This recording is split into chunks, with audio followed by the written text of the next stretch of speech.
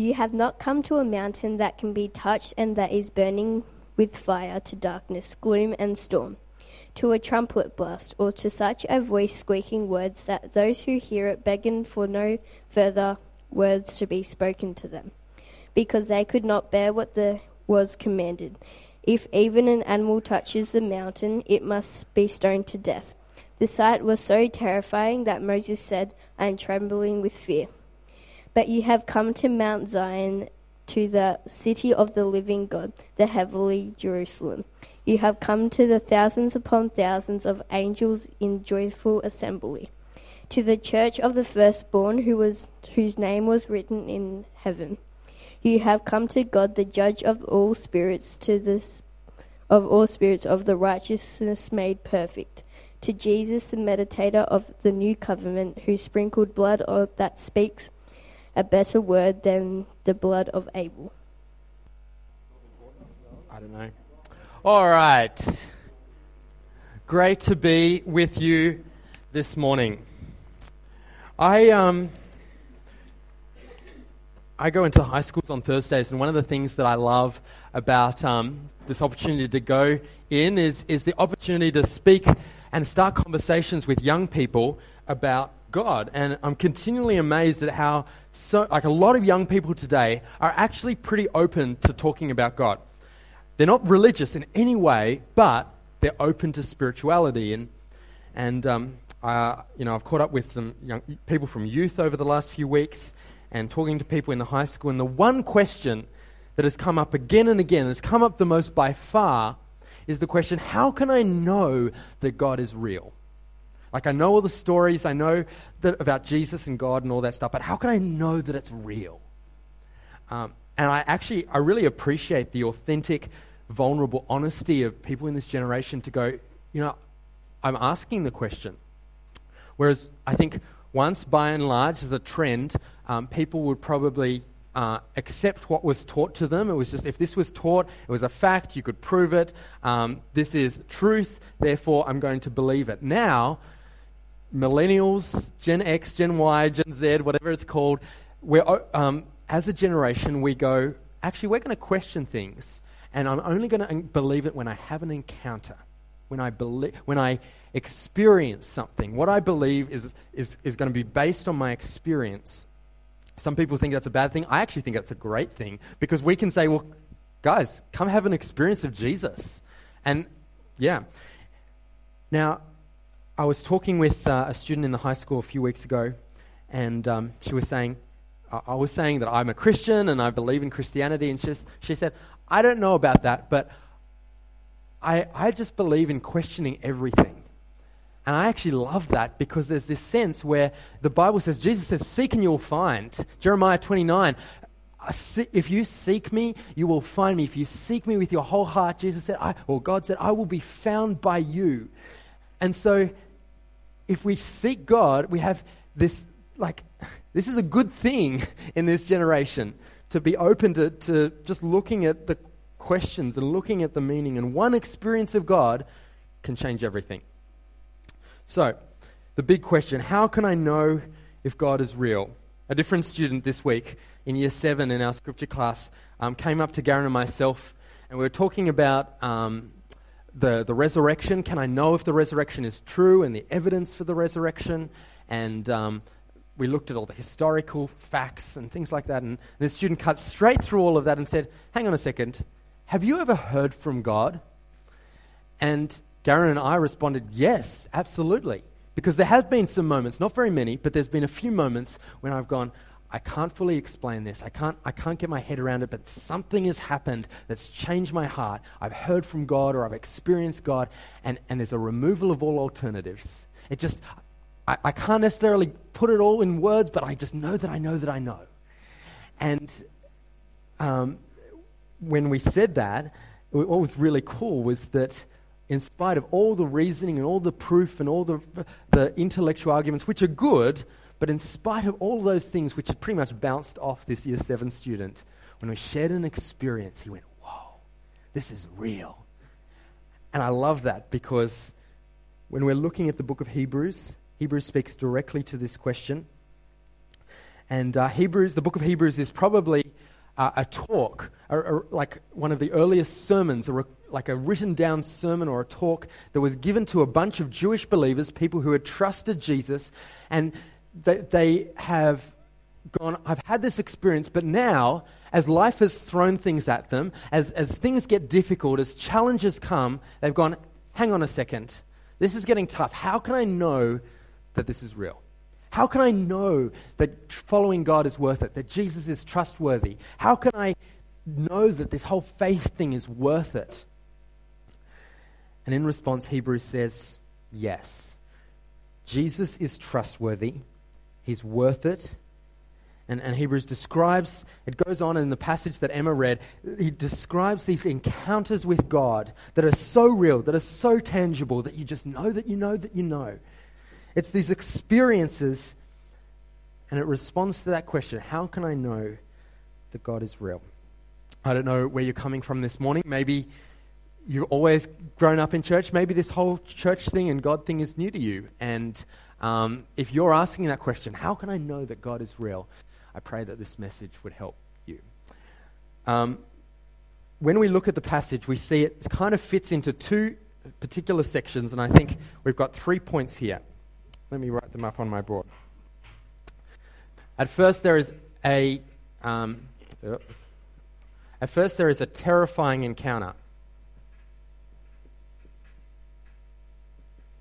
Then there is an exhilarating encounter. And then it demands our response. And first, a terrifying encounter. Hebrews says, you haven't come to a mountain that can be touched, that is burning with fire, to darkness, to gloom, to storm, and it goes on. And what's Hebrews talking about here? Well, he's talking about Mount Sinai. And in order to get the picture of this, we kind of need to understand the way that the Bible fits together, because the Bible sees all of history, all of existence in one big story. And if we were to draw this as a timeline, it starts before there was anything, God exists, and then God created heaven and earth. It wasn't a chance, it wasn't an accident, it wasn't just a coincidence. No, it was God created everything. And I think deep down, we actually know this when we see the beauty and the vastness of it all, or we hear a song that sets our heart ablaze, or we have a friendship or a relationship that just, there's something, and we go, there has to be more than this. There has to be meaning. There has to be purpose. And there is. God creates. He creates us with purpose and meaning and value and dignity. And in this moment, when humans appear on the scene, humans aren't having an encounter with God. No, they're in relationship to God. God is walking with them. He's talking with them. Deep down at our very core level, humans are made for relationship with God. And in fact, all of creation is. In the way the Bible sees things, this whole universe, this whole reality is this ocean of joy. We're all made for this dance, this party, this revelry of relationship with God, where creation is delighting in the Creator and the Creator is delighting in the creation. It's this dance, as C.S. Lewis calls it. And this is what we were made for. This is where our heart belongs. But the problem is that from the very beginning, humans have believed this lie that if we lose control, we won't be happy. If we were to lose control to God, thank you. I'm probably treading on everything. Oh, good, thank you. If we were to lose control, to do things the way God wanted them instead of the way we think it's supposed to work, if we were to lose control, we won't be happy. And as a result, we shut ourselves into a little miserable existence where we shut out joy, we shut out God, and we shut out the very thing that we were made to be. And so we have the fall, as it's called. And ever since that point, the promise of the Bible right from the very beginning was that one day God was going to set things right. That the shadows of this world cannot keep that joy out forever. That one day it will be back to the way that we're supposed to be, back to the place where our deepest desires are satisfied. And so we're cut off from a relationship with God, but we need this relationship with God. And so ever since this point in history, humans have been looking for ways to get back into the presence of God, ways to get back into relationship. This is basically all of religion. Do this, and then God will accept you. You can know God. Do this, and God will be with you. And there's these glimpses in history, these little moments along the way where God shows up, where God draws near. One of these is Mount Sinai. And it's this moment where the Israelites, this people that God had chosen, have been called out to actually go. God is inviting them to come back to that way that we're supposed to live, to back into that joy, back into that relationship with God. And as they find themselves there, God has done all these miracles, but they're still going, how can I know if God is real? They've just seen the dividing of the sea. They've seen these miracles, but they're still asking this question. And so God says, I'll show you. I'll show you. And they come to this mountain, and God shows up, and they hear the voice of God. But when they hear this voice, do they go, oh wow, the voice of God, how wonderful? No, they go, stop it. Stop it. Take it away. It terrifies me. We read in this passage, Moses says, I'm trembling with fear when he encounters the presence of God. And this actually shows up again and again in the Bible. When people have an experience of God, they encounter God, they're terrified. Job, in the book of Job is having this conversation with his friends, and most of the book, Job is saying, I'm pretty good. I'm right with God. I'm not too bad. But then God shows up, and he finds himself in the presence of God, and what does he say? He says, I despise myself. Peter has this experience of the glory of Jesus, and what does he say? He says, get away from me, Lord. Depart from me, Lord. I'm a sinful man. Isaiah has this revelation of the glory. He sees God. And what does he say? He says, woe to me, for I'm undone. I hear these people saying, I want to know if God is real. I want to encounter God, but I wonder if we really do. I wonder if we actually know what we're asking. Because if we do, it's going to threaten our little worlds. Because when we find ourselves in the presence of a God who created all of heaven and earth, who with his very words and his breath, worlds come into existence, this God whose glory this is not a God who shows love, but a God who is love. This is not a God who just is good, shows goodness, but who is goodness. This is a God whose glory it's in Hebrews it says our God is a consuming fire. And when we hear that, it's not because God is bad or because God is, it's not just raw brute strength. It's that when we find ourselves in the presence of God, when Isaiah said, I'm undone, what he was saying is when we find ourselves in the presence of God, all of the little things we build up to say that we're good enough, to say, I'm not so bad, I try my best, I'm not as bad as that person, but I'm actually pretty good. We build up these little walls, and it all unravels. And it's terrifying. And that brings us to point 2. Because what does Hebrews say? Does it say you've come to Mount Sinai? No, it doesn't. It says you have not come to Mount Sinai. It says, no, you've come to Mount Zion, to the city of the living God. Earlier this year, I was standing on Mount Zion. It's a hill in Jerusalem. And it's nothing particularly special as a hill, but it's this point, and the name was something that God used for his people. It was a name that was to describe the people of God, the chosen people of God. And Hebrew rabbis will tell you that the word Zion literally means a marking, a sign, a seal, an indication. It's like what you do when you have some cattle and you brand them to say that it's yours, or you have a horse and you brand it. Because when a physical object has a sign, a marking, a seal, a brand, an indication, should it be lost, when it's lost, the sign enables it to be returned to its maker, to its owner. And the Bible says we have this marking deep within our souls, this echo of eternity, where we have this longing that we can't quite satisfy. What for? It says you've come to Mount Zion, to the city of the living God, to thousands upon thousands of angels in joyful assembly. And the word joyful assembly is actually a really unusual word because it literally means wild party. It's this revelry, this wild party. Remember I said before, this ocean of joy. We don't get out very much, do we? We have our little worlds, but all of creation, all of the universe, everything beyond human existence is in this ocean of joy.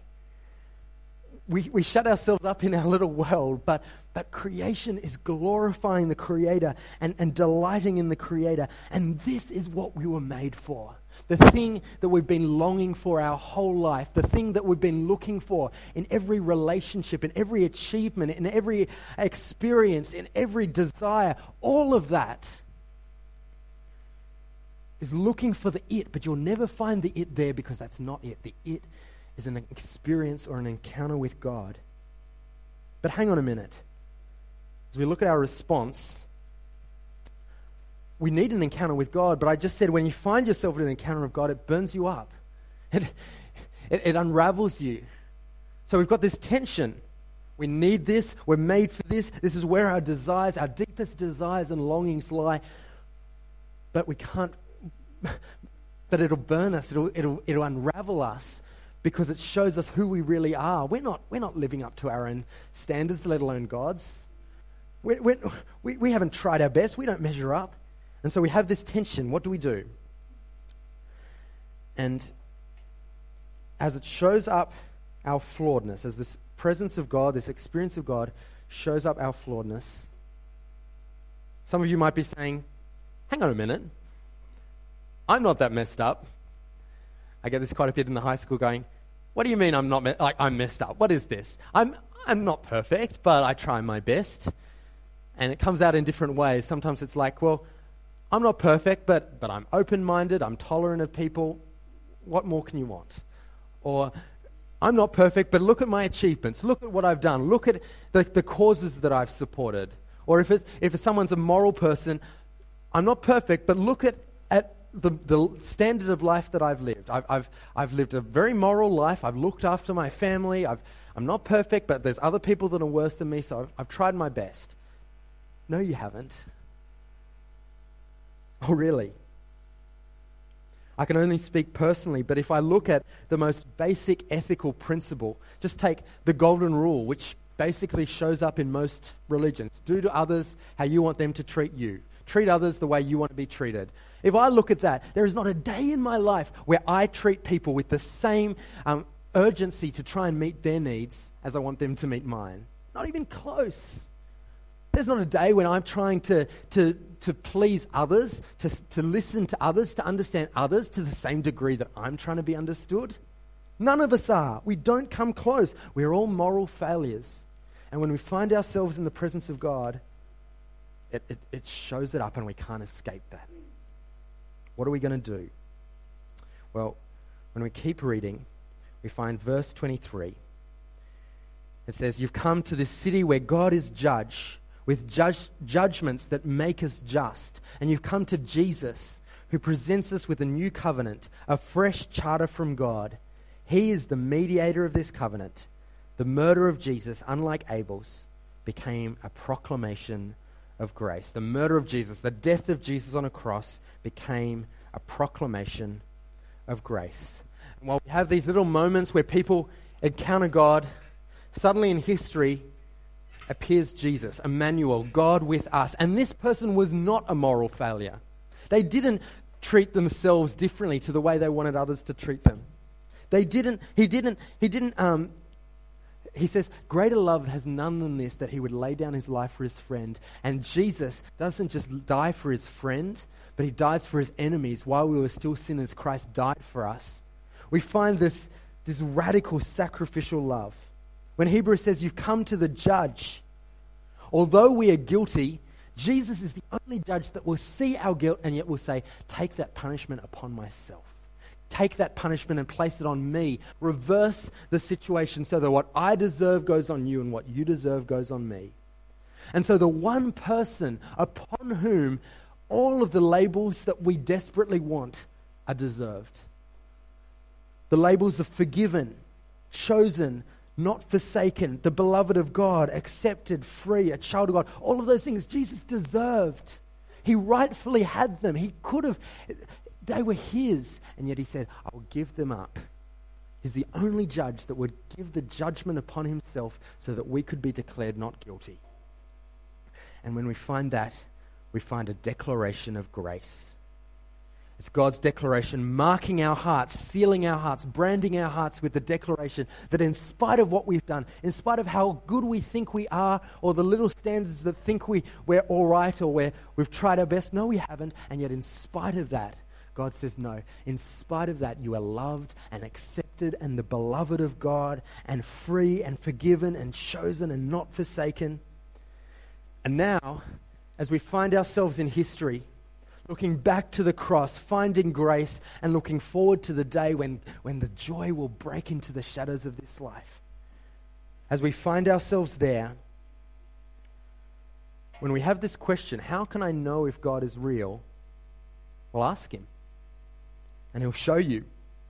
Whether it's now or whether it's then, sooner or later, we're all going to be face to face in an encounter with God.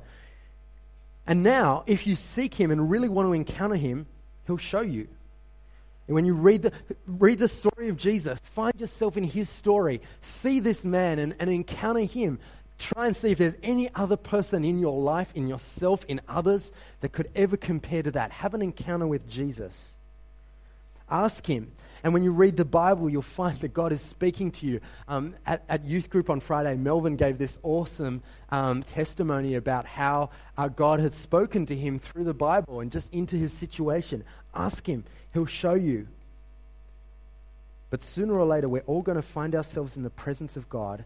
And when you're asking that question, how do I know if God is real? Make sure you have something so unshakable, something that cannot be unraveled, something that will not fall apart. You need to have an identity that is based on the fact that I'm the beloved of God, not based on my performance, because my own goodness and my own trying hard is going to unravel. And yet if I enter the presence of God with the declaration of Jesus that I'm accepted and loved and forgiven and the beloved of God, we have an identity that is so unshakable. The declaration of grace that Hebrews speaks about. And when we find ourselves in that presence, we can do what Ephesians says, that in him and through faith in him, we may approach God, have an encounter with God with freedom and confidence. Let's pray. Father, we thank you that in Hebrews you answer this question. How can I know if God is real? And you point to these encounters. But some of them are terrifying, God. When I go in my own identity, in my own strength, I realize that it's all going to fall apart. I'm not good enough. But Lord, we thank you that what you did at the cross answers that deepest desire. It gives us a label, an identity that will not change, that is so unshakable, that I can have an identity that is secure, that I am the beloved of God. And God, when I find that there is nothing else that could be shaken. Nothing else that could be as unshakable as this. God, I pray that when we look for these encounters, Lord, that we would find a revelation of you, and that with the confidence of who we are in Jesus, we would be able to stand. In Jesus' name.